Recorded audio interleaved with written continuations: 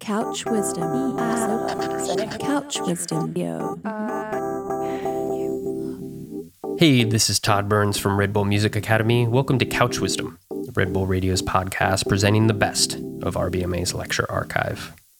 Although he initially made his name in the British jazz scene, Malcolm Cecil was a key figure in the development of the synthesizer, and his best-known work was made in collaboration with soul legends.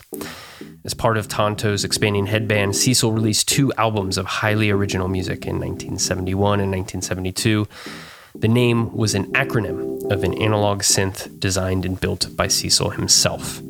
A dazzled Stevie Wonder instantly recruited Cecil and fellow Tonto member Robert Margoloff to his cause, making them co-producers on a series of classic albums that included Music of My Mind. In his 2013 Red Bull Music Academy lecture, Cecil talked about creating Tonto, working with Stevie, and much more. If you want to learn more about the Academy, please stay tuned after the lecture. For now, enjoy this bit of Couch Wisdom. Now this wonderfully soothing recording that we just heard, which just happens to be here in a sealed copy. This is the David Letterman moment. It's actually not that easy to find, so that doesn't really help. But what have we been listening to right there? The last piece that you heard was called Laser Ballet. This was an album that I did right after I left Stevie Wonder and the Isley Brothers and Minnie Riperton and all of the heavy R&B music. And I was what I call boinged out. The bass... That's not a word they teach you in German English classes. Okay. So. I don't think they teach it in any class. What it really means is that the main use that the synthesizer was put to in most R&B, the primary use was as the bass. We also used it in many other instruments, but we also used it to process the clavinet for Stevie. But in general, the real essence of that makes the difference, I believe, between a lot of the material we put out and the material that came before was the low end. It was the bass, the capability that the synthesizer has of producing incredibly beautiful bass sounds. And as an acoustic bass player, an upright bass player, I really appreciated that. And it was something that was very important in the formulation of the music, because it gave the whole flavor to the music. And so the concept of having the ability to change the bass sound so drastically from something very soft and gentle to something which was really powerful, like a lead volleyball bouncing down the room, really heavy-duty bass. And most of the stuff with the R&B was of the lead volleyball type.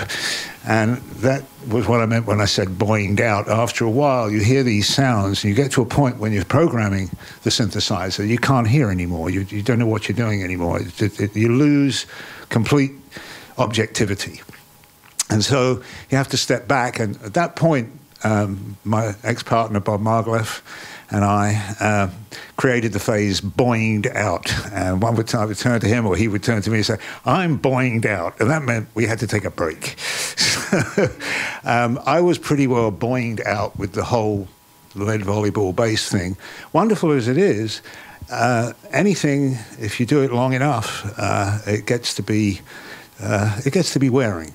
So I was desperate to try and come up with something softer and gentler and show that the synthesizer could be used for something other than just, powerful bass lines and the occasional lead line. I felt that it was a true instrument. And in fact, that was my attraction to the instrument and why I started building Tonto, the original new timbral orchestra, because I felt that an orchestra's synthesizers would be absolutely phenomenal.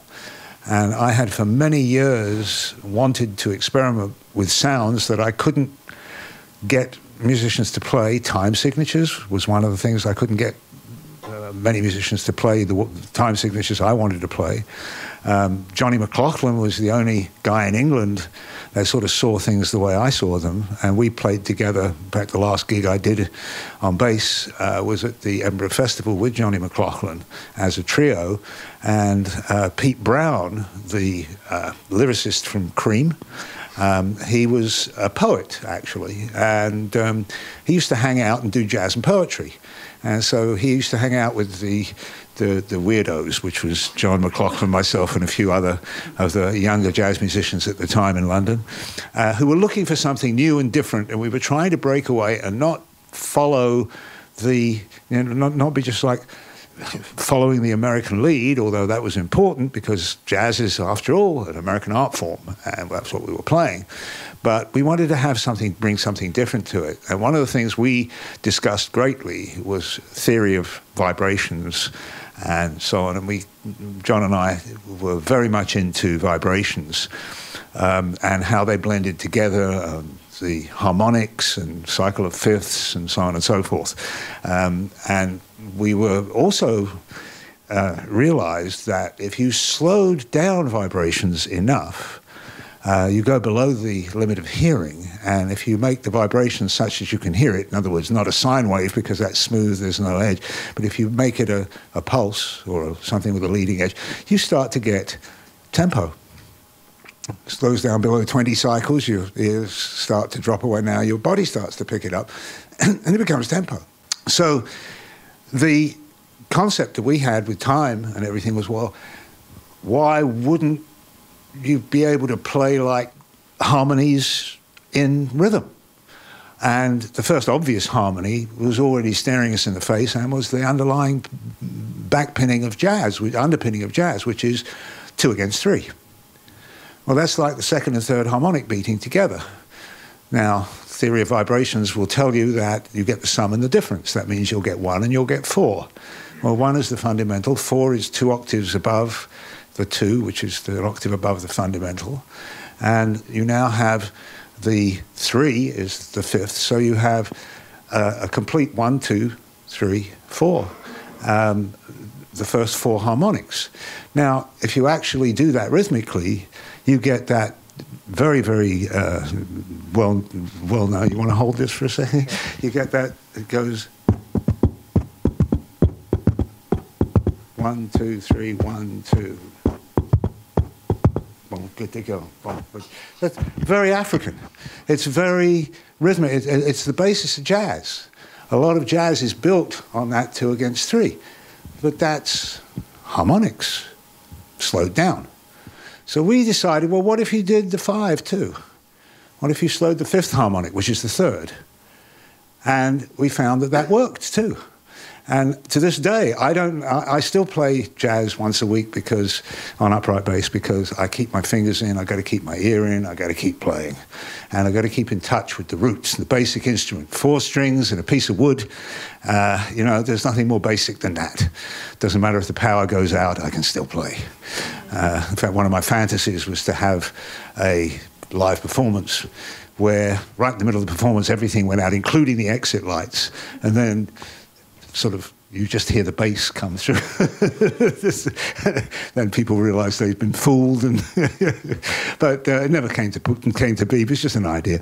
But the concept here was to create a rhythmic major chord, 1, 3, 5, which is 1, 3, 5, first, third, and fifth harmonic, and that major chord then should sound good rhythmically. And as I say, when I'm playing jazz waltzes, I'll play 5 across it. And the guys I'm playing with now know what I'm doing. At first, they used to think I was trying to play 6 and missing. But when I explained to them, no, you just stay where you are. And I wrote a piece called 3/4, 4/4, 5/4. What 4 and why 4, I don't know. But that was the general idea. And I have the drummer playing in 4/4, the piano player playing in 3/4, and I play in 5/4 because nobody else could do it. But that was the problem we had with John McLaughlin. We were playing things in 21/8. Sound complicated? No. Can you count to 3? All right. You do 3 measures of 3/4. And a half a measure of 3/4. Yes, I did say a half a measure. i.e. 3/8. 1.5 beats. So it goes 1 2 3 2 2 3 3 2 3 1 and a 1 2 3 2 2 3 3 2 3 1 and a 1 2 3 2 2 3 2 3 1 and it's 21/8. Doesn't sound bad, does it? Johnny and I wrote a piece in 21/8 and played it at the Edinburgh Festival, but that was part of the thing. It wasn't until I came to America and some years later that I was introduced to the Moog synthesizer and realized that this was an instrument in which I could do anything I wanted to, any concept that I came up with. So I started experimenting with putting the sequences into 7/4 time and playing against them, and I got it so that I could actually feel 7/4. Until then, I couldn't get anybody to play it long enough or often enough for me to get into it, to get a feel for it. And I think this was also true of people like Dave Brubeck with his Take 5, and later on the Rondo a la Turk. Dave Brubeck was into experimenting with different time signatures. But that was the motivation for me to get into synthesizer, was not just that it could play different time signatures, but that it could come up with sounds that just were never anything you heard before. And the opportunity to actually play with a synthesizer occurred a year after I came to the States. I'd had a little brief inkling that there was such a thing as a Moog synthesizer. I'd seen the credit on the Beatles records, The Wall, and I listened to The Wall, and it didn't sound a lot like anything I really wanted to do, but it did have some interesting things in it, but it was sort of a bit, I don't know, it didn't have any forms in the music. It was interesting stuff, but I got the impression they were just like recording, running the tape and playing with the knobs and seeing what came out. And that's pretty well what I ended up doing when I ran into the first synthesizer, which was in Media Sound. I'd been in the States by then for a year. I don't know how much history you want before that. There's a lot of that, and but I think before we get into that, there's two things that strike me about this in particular, and that people find probably a little difficult when they listen to non-per se dance music is A, how to rhythmically organize it, and B, you hinted that this particular piece or this particular album was also used to be the basis for poetry and spoken word as well. Could you elaborate on that a little bit? One of the reasons why this album is not out there, and I didn't push it out there in a way to sort of promote myself, this was after I broke up with Stevie and my partner, Bob Margouleff at the time, and I ended up with the synthesizer, and which I still have. It's alive and well, and living in upstate New York with me, about 10 miles from Woodstock. But this particular set of pieces, as I say, were originally done as a sort of a therapy thing for me to get away from the lead volleyball type bass lines. You'll notice that in this particular record, there are no bass lines like that at all. And every time I got into going to do that, there was a doctor who was a friend of mine.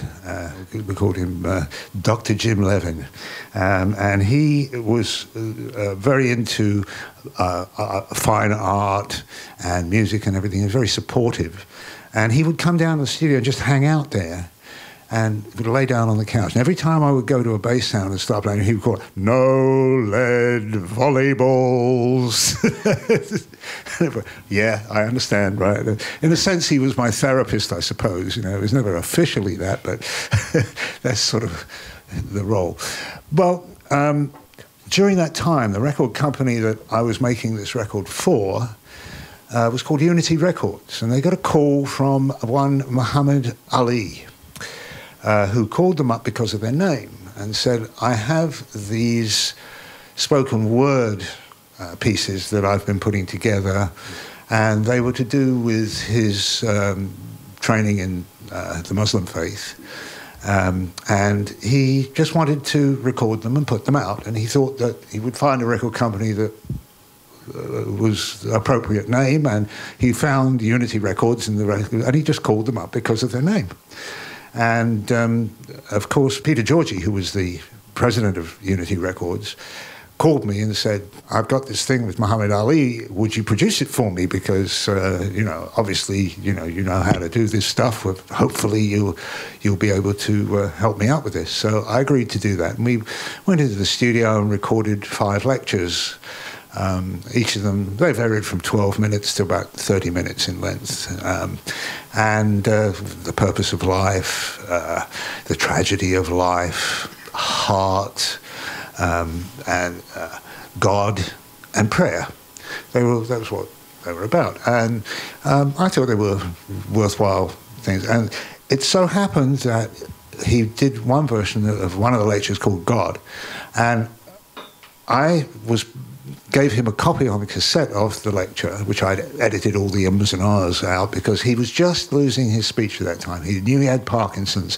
That's why there was a little bit of urgency about it. His speech was just becoming slurred. They wanted to catch it before he couldn't speak anymore. And so we had these sessions and everything, and I gave him this cassette, and I put this music behind it because it seemed like it fitted to me. And he flipped. He thought it was wonderful. He said, "Oh, this is great. You've got to put it out this way." Well, unfortunately, Unity went bankrupt. And then a series of unfortunate events happened after that, which prevented this record from coming out. And it was going to come out. I'd almost got... I've been trying to work on this for 30 years. But about 15 years ago, I was almost... got it through and crossed all the T's and dotted all the I's. And then, of course, 9/11 happened. And the record company got cold feet and said, "No, we can't put anything like this out about Muslim people." And I said, "But it's Muhammad Ali." And they said, "Don't care. It doesn't matter who it is. Not the climate right now." So it went back into mothballs. I'm still trying to get that released. And I wanted to hold this record, not have it out there on its own, because I didn't want it to appear like we had put the music, he'd just done it over that record. So it never got released. So however, the first pressing, as I said, the record company went bankrupt. I bought out the whole stock of the pressings. So I brought a few with me today. So probably not enough for everybody, but if you do want to get one, and there aren't enough to go around, I will take your name and number and send one to you. But that's the story behind the story. Wow. That's the bit we should keep off the video and off eBay and all of that. Yeah. Okay. But I'm really curious because obviously Ali at the time, many would argue that he was really instrumental in developing what was later known to be the art form of being an MC, and he has this beautiful cadence in his speech and all, and there's so much rhythm in there. And it's probably an issue a lot of people face in their daily production work. How do you work with or against that rhythm of what you have in a vocal track? Well, the rhythm of the vocal track, in terms of when it's a spoken word, it's very easy because really there's no real important cadences that are necessary. All you have to do is make it so that it makes sense. And without the music, what we found was it sounded a little disjointed, and you heard all the page turnings, and you heard all the breathing, and it was just a little awkward in the sense that when you just got like now, there's nothing else going on, but sometimes there are pauses. I'll pause and try not to do that too much because I feel like a fish out of water. But when there is a gap, it can be filled with something. Usually the gaps in conversation are filled with music. This happens in jazz. These days jazz is only played, as far as I can tell, on the concert hall where everybody comes and just sits quietly and listens and very polite and applauds, or it's in very noisy environments like bars and restaurants, where it literally is background music. When the conversation stops, the music takes over, and so there's no awkwardness. And when you're dealing with spoken word, it's relatively easy to find those places. And when you've got, you can stop. You can phrase the spoken word in with the music, even though it has its own rhythm. They usually don't conflict. I didn't find it to be conflicting at all with particular pieces that I did with Muhammad, because you're focusing on him anyway. And the music just acts just like it would in a restaurant or a bar, as the carrying it through the little silences and awkwardnesses, and covering, more importantly, it was covering over the imperfections in the original recording, which was, very often you can't get him to do it again. He comes in, he sits down, he does it, and he's not the sort of person that you can say, that was very good, but could you say it again with a little more emphasis on the third word? Or he's not going to respond to that. If you were in the ring and you said to him, well, just hunker down a little bit and then hit him with the left, then you could expect him to comply. But I think when it comes to making records or speaking in a certain way, there was no attempt made to regulate him. We just caught him wild, and then I just put it together as best I could. And the thing that got edited was the vocal, the thing that got moved, if anything got moved, because you can't really move the music. So the only thing you can move are the phrases. Now, seeing that, as you earlier said, it's a room full of very smart people, they by now have figured out that your accent is not exactly American. Nevertheless, the first entry in your discography is a pretty quintessential American recording, and we wondered what your role in that one was. I spent probably a considerable amount of time each year working for Crescendo Records, GMP Crescendo, that's Gene Norman presents. Gene Norman is the president of the label. It's a family label. His son, Neil Norman, is also is now running the label. Gene is in his late 80s. He's in so-so health, but for his age, he's doing quite well. But he employed me in the capacity of archivist to be in charge of looking through his library of recordings. My job was to come up with tapes that had been stashed in there that had never come to light. And this was easy to do because he was also a promoter, a concert promoter, and he also opened a club called the Crescendo Club, specifically for the Stan Kenton Band. Crescendo is the Kenton label. Stan Kenton and Crescendo are like synonymous.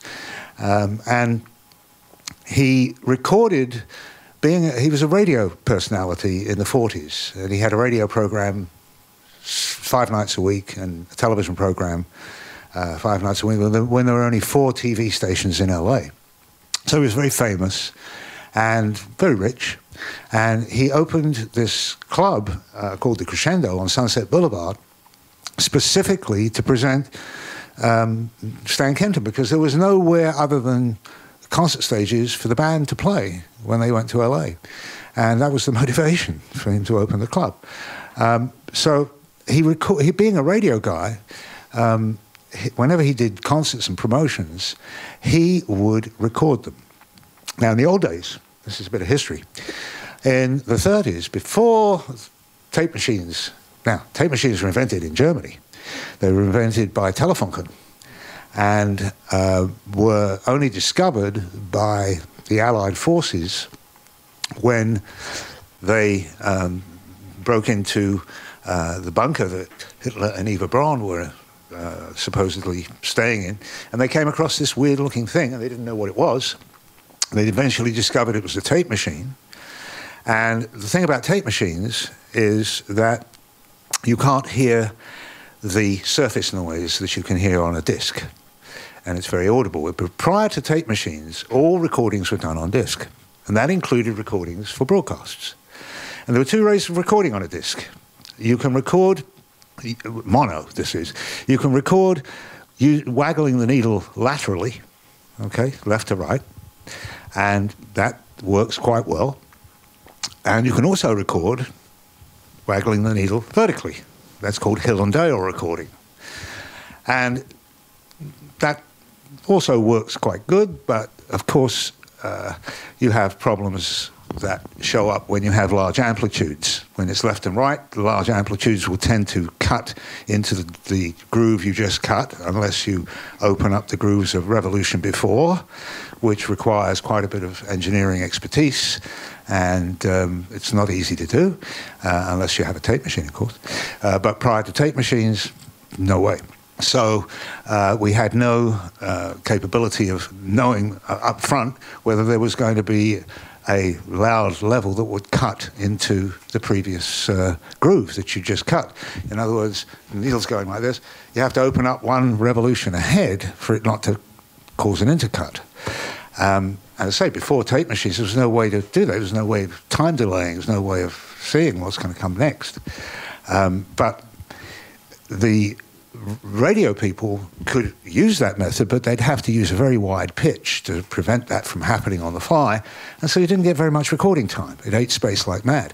Whereas with Hill and Dale recording, there wasn't that problem. You could pack the grooves right up against each other, and they would go up and down. Now, the only problem is, of course, if you went too loud, you'd throw the needle up out of the groove and it would jump out, or it would go down into the aluminum, because lacquers, which is what they were in those days, just paint on an aluminum disc. So the radio people, however, decided, at least with this, we can record a fixed amount of time. We can tell how much time we can record, and if we do it at relatively low level, we'll be able to record a complete half-an-hour broadcast. And this they were able to do with 33 1/3 microgroove recording, with closely packed grooves that didn't move from side to side, but just moved up and down. So this was the method. But the trouble was, you heard all the clicks and pops. With tape, you didn't hear that. And the upshoot of all of that was, after the Second World War, the tape machines began to be manufactured in the States. Now, the two people who were part of the intelligence team from the US and Allied forces that discovered the machines in the bunker there, and later found out what they did and how they worked, ended up being the founders of Ampex and 3M Corporation. Colonel Ranger was the 3M guy, and I've forgotten the name, A.M.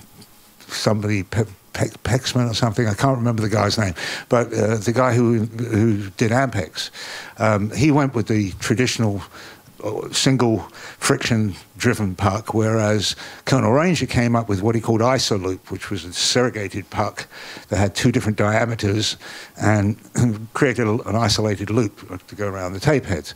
Anyhow, this was all part of the situation. So the radio recorders were a company that recorded all types of broadcasts from, they had telephone lines, ordinary, standard telephone lines, and they were 600 ohm termination balanced lines. You've seen 600 ohm balanced lines, that's where they started.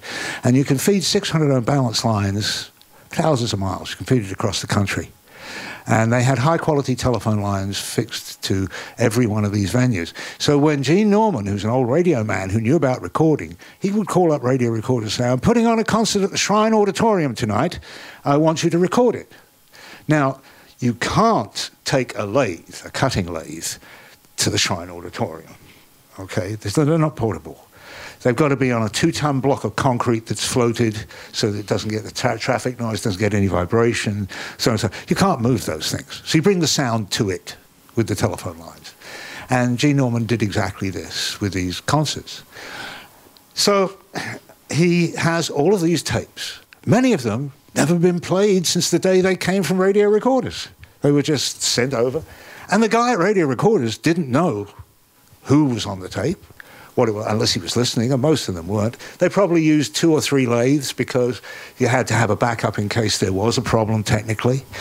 And so Gene Norman would ship record his concerts this way, and all you'd find would be a disc, which would be a 15-inch disc. You couldn't play on a normal player anyway. And it would just say, American Festival of Jazz 1957, side 1.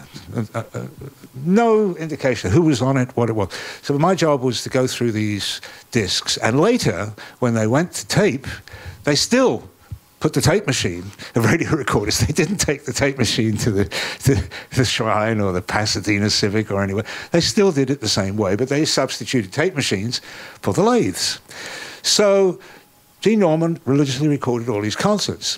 I'm going through these tapes, and I'm listening to some of the concert tapes. I didn't do too much with the discs, although I was going through them. It was much more difficult to retrieve from disc. But the tapes were pretty good. So I was going through these tapes, and I came across one, American Festival of Jazz, 1957. I thought, oh, maybe this is Stan Kenton thing.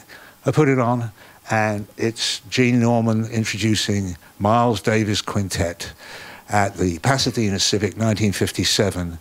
The only live recording that original quintet made. That's with John Coltrane on tenor saxophone, Red Garland on piano, Philly Joe Jones on drums, and of course the ubiquitous Paul Chambers on bass.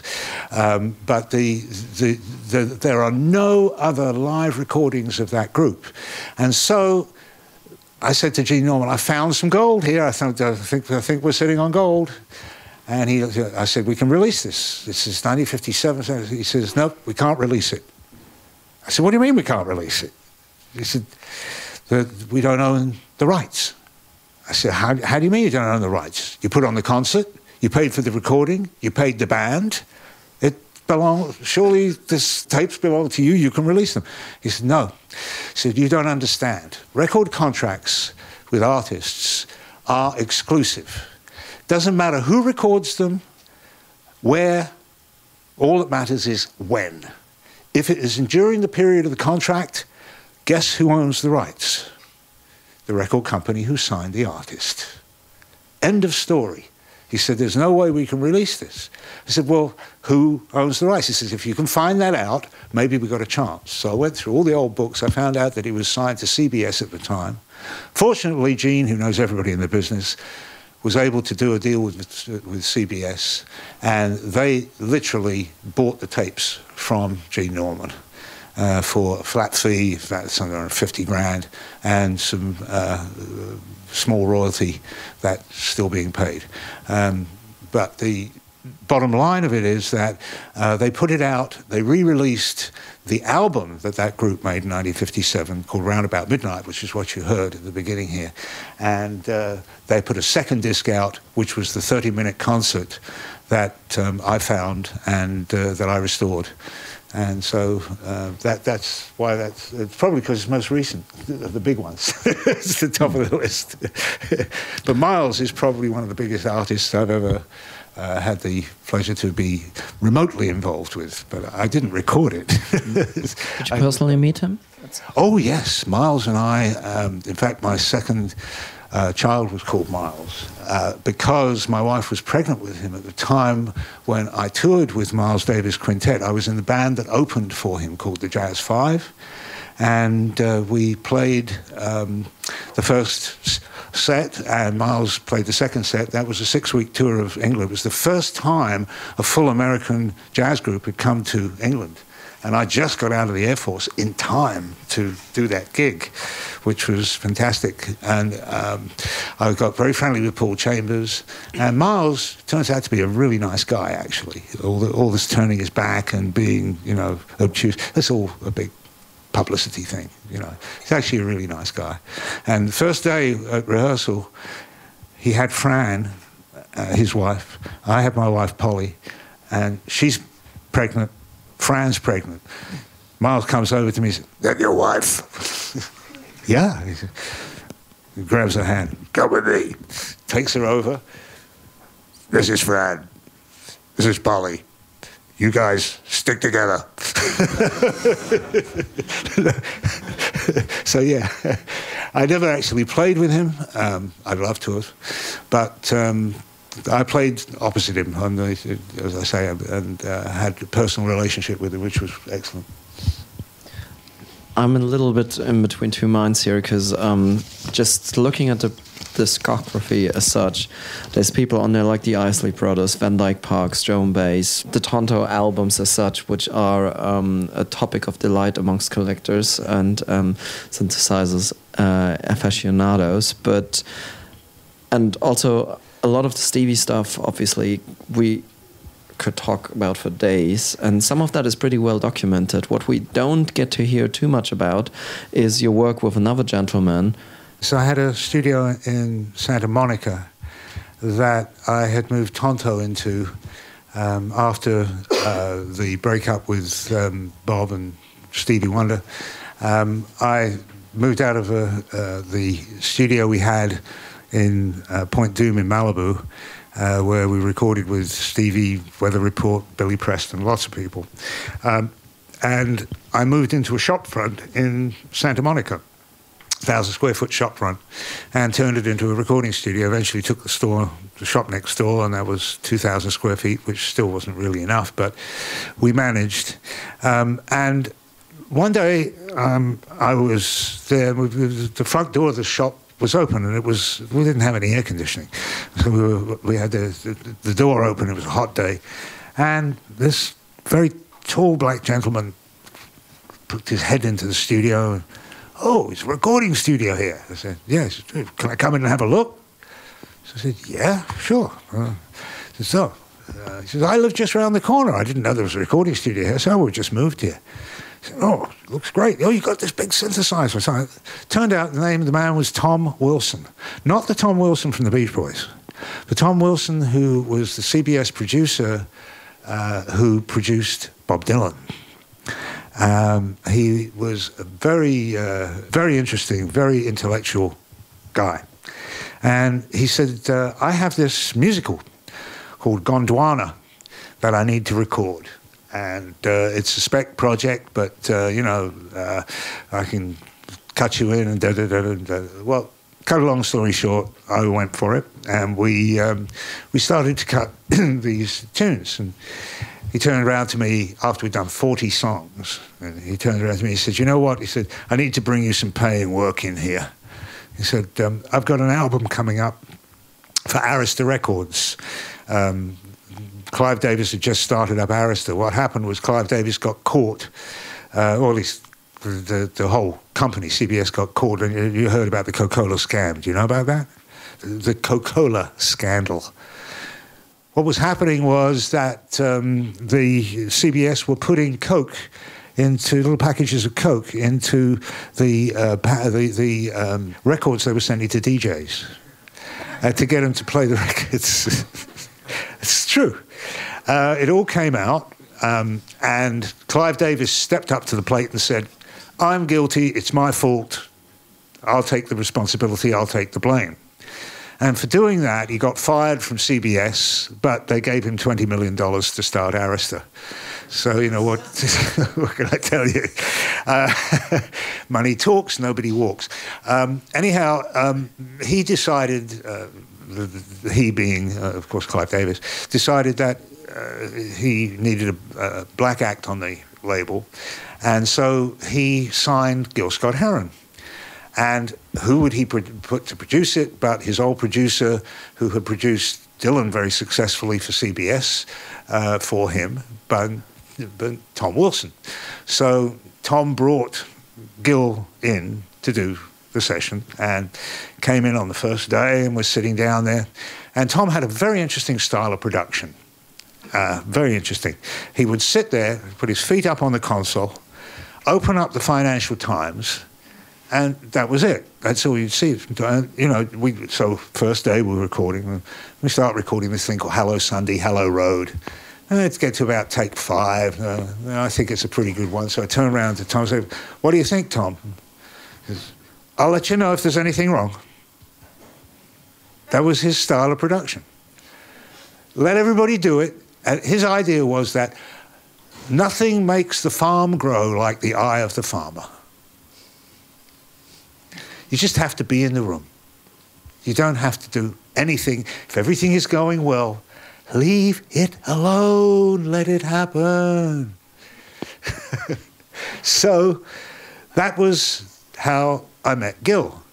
But the story didn't quite finish there. Halfway through the album, one day, Dion, my assistant, our habit was we would do a song. As soon as we got a take and everything was fine, Tom would leave the studio and say, okay, do a mix of it and send it around to me. Do a rough and send it around to me. So Dion would go around with a cassette with the rough mix on it to Tom's house, which was a block and a half away. Well, this particular morning, Tom didn't show. Very unusual.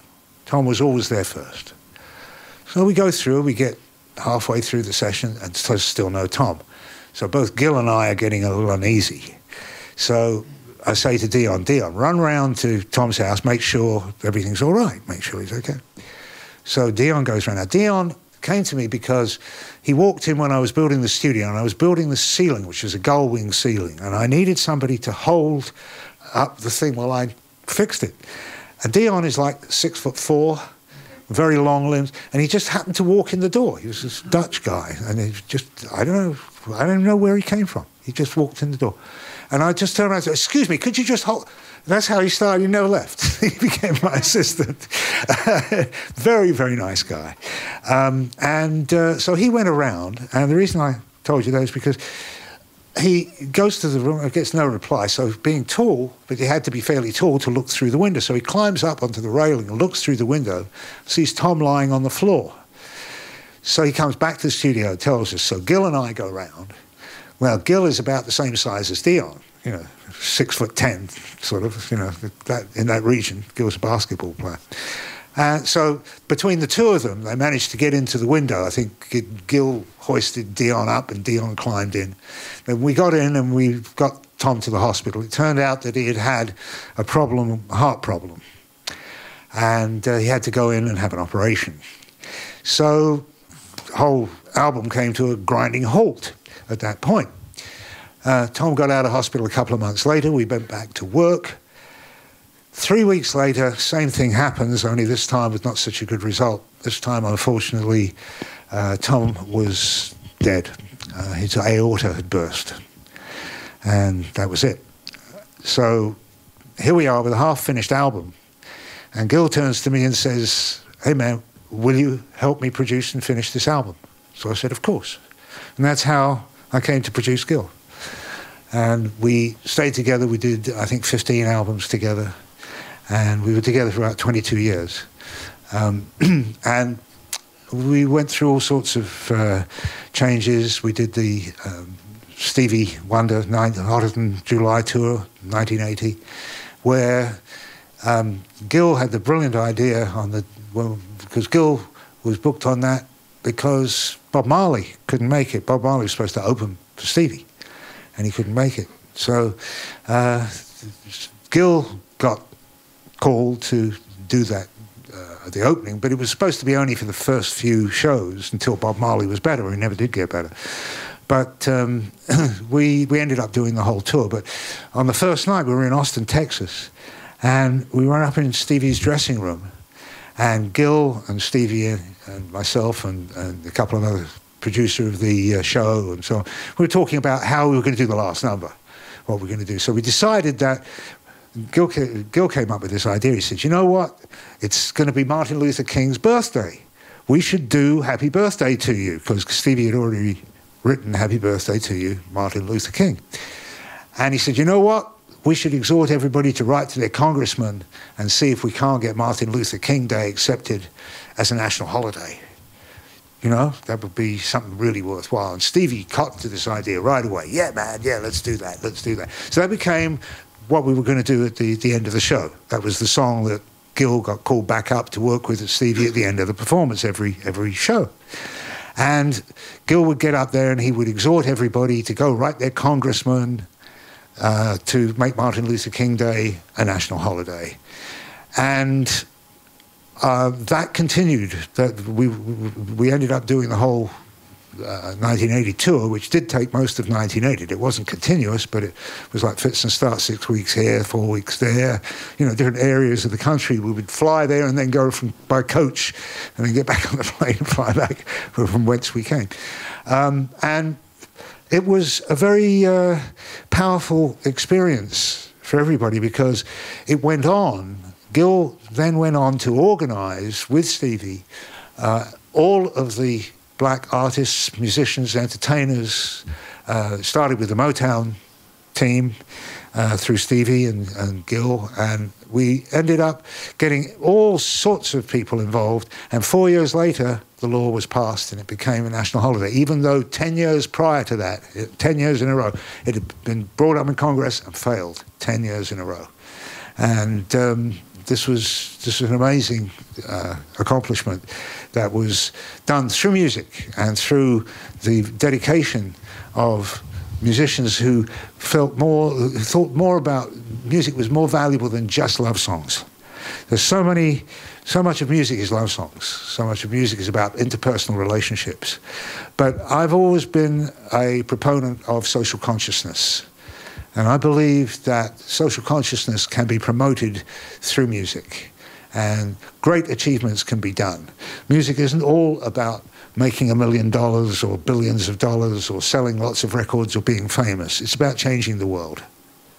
It's about making the world a better place to live in, not just for you and those around you, but for everybody. But everybody who comes within the sound. I've been amazed at the number of people who've come up to me, because you never know your effect upon other people. Very rarely. How often does one get to know one's effect upon other people? My wife Polly had a yoga teacher. She does Iyengar yoga. And she had a yoga teacher who was from France, from a very well-to-do family in France.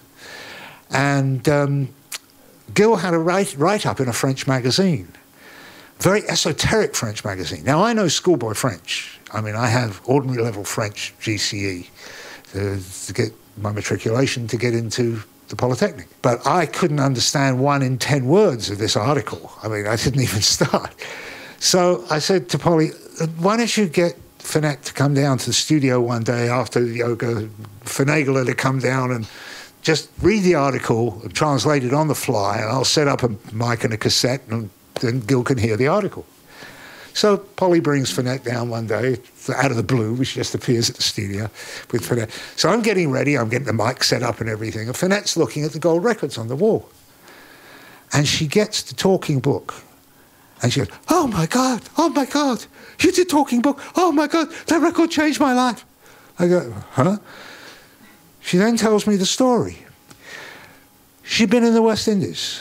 She had fallen in love with and had 2 children with a West Indian man that she was deeply in love with. And everything was fine because she was from a well-heeled French family, a French aristocratic family. And so there was no problems until her father found out that the children were not 100% white and cut her off, cut all her payments off, everything. She said, that's it. You're on your own. And the only thing she could do to make money was teach yoga. So she was teaching yoga in the hotels in Jamaica and trying to make ends meet. Well, the husband didn't stay around very long when there was no money around, and so she was left with these 2 children to support. And she said that the only thing that got her up and through the day, every day, was putting on talking book first thing in the morning, every time when she got up. She said, I put that record up on, and it got me through the day. So you never know your effect upon other people, and it's very rare to ever find it out. But when you realize things like that are going on, how many other people's lives have been touched by the products that I've been involved with? I don't know. I couldn't tell you. But I know that there are people out there who have been touched by it and have been touched by some of the social consciousness things that we did. I mean, Living for the City was no joke. Living for the City was the breakup of Stevie and I, because it was the first time that Stevie really realized he was actually being produced, which is what he hated. That's what he left Motown because of. And as soon as he found out and realized that we'd actually been producing him all this time, I mean, he was under the impression that he was doing it all, which was the whole idea. That's really what you want to do. But it works against you if you use that technique. It's a production technique that I used with Stevie, I've used with a lot of art. It worked with Gil, because Gil understood it, and Gil appreciated it, and Gil listened and did everything I asked him to do. But with Stevie, as soon as he realized that I was actually, quote, producing him, when I started to stop that tape machine, never done it before, but I started actually taking charge in the control room and saying, no, do this, do that, that. Strands of the old Motown came right back into his head, and he's like, no, I'm not having this. And that was the beginning of the end of Stevie and I. That's why, in the end, that's really what broke it up. You can look at money, you can look at business, you can look at all other aspects. That was what it was. He did not want to be produced, even though it made better product.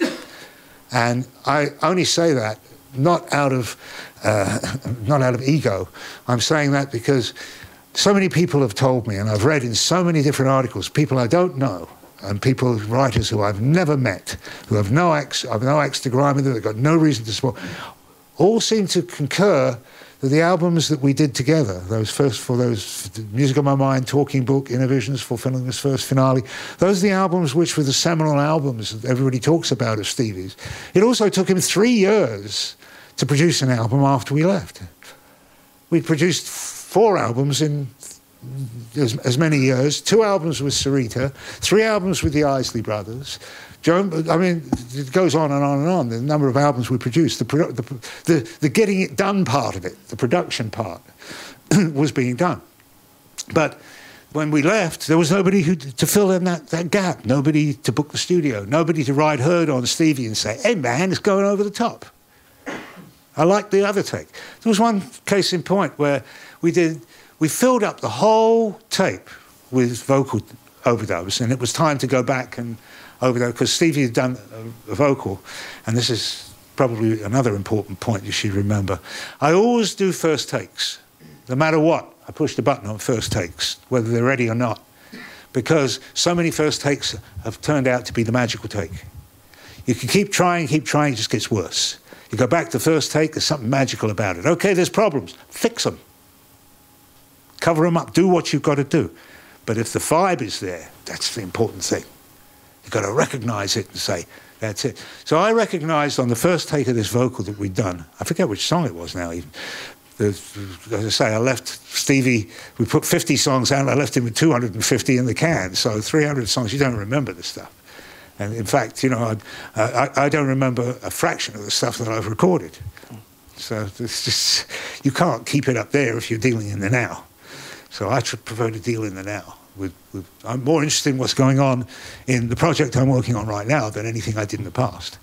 And I don't listen to the old albums. I'm not familiar with them that much, only when I was in the studio. So with this basic idea that you're trying to produce and get the best possible results out of people at the time, you do these first takes. So I had saved Stevie's first take, and we'd done these 16, 17 more takes on top. Right now out, and Stevie had said, no, go over it. But I didn't. I just chose another track and just pulled the fader down. Okay, because my decision was that's too good to go over, and I got spare tracks. So why would I do that? So yes, he thinks we've gone over. The end of the day, okay, I said, well, that's it. That's the last track. We've got to decide which ones whether we're going to go over anything if you want to do more. Yeah, man, we don't got it. Okay, well, come in. I got something I want you to listen to. And I brought him into the control room, and I put the first track up. And he looks right at me, he says, you kept it. He knew what it was right away. Okay, that's the sort of memory he had. He knew what he had done, and he knew, and he listened to it, and he turns around and he says, hey man, you're right, it's the one. He recognized that he couldn't do it any better than he'd done it there. Now, as a musician, there are many times on Innovisions, on the actual title track here, I'm playing bass. It's the only track on the whole of Stevie's albums, those 4 albums, that I play bass on, upright bass, because it was an acoustic track.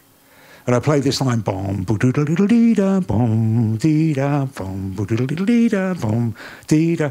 Okay, and between the first and second verses, there's a little break where it's just the bass doing that line.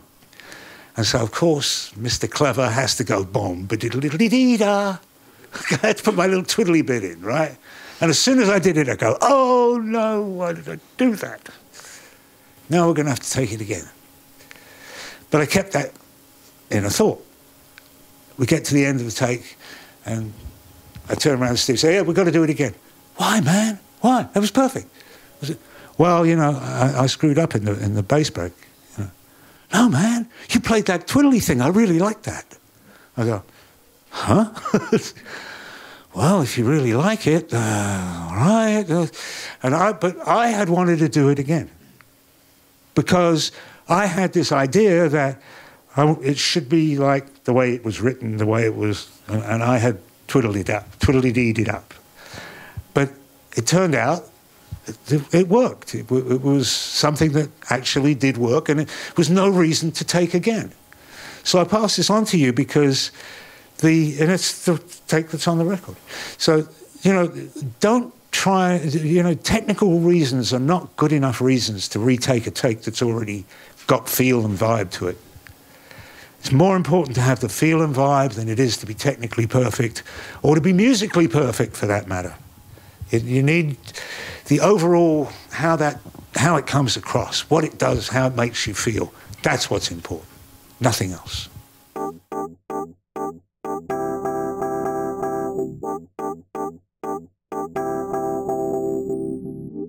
Hey, this is Todd Burns again. Thanks for listening to Couch Wisdom. Before you go, I just wanted to take a moment to tell you a bit about the Red Bull Music Academy. The whole thing is a world-traveling series of music workshops and events. Almost every year since 1998, we have done the main Academy event in one city. But we also do various things around the world throughout the year. In fact, we may just be doing an event near you pretty soon. If you want to find out more, do check us out at redbullmusicacademy.com.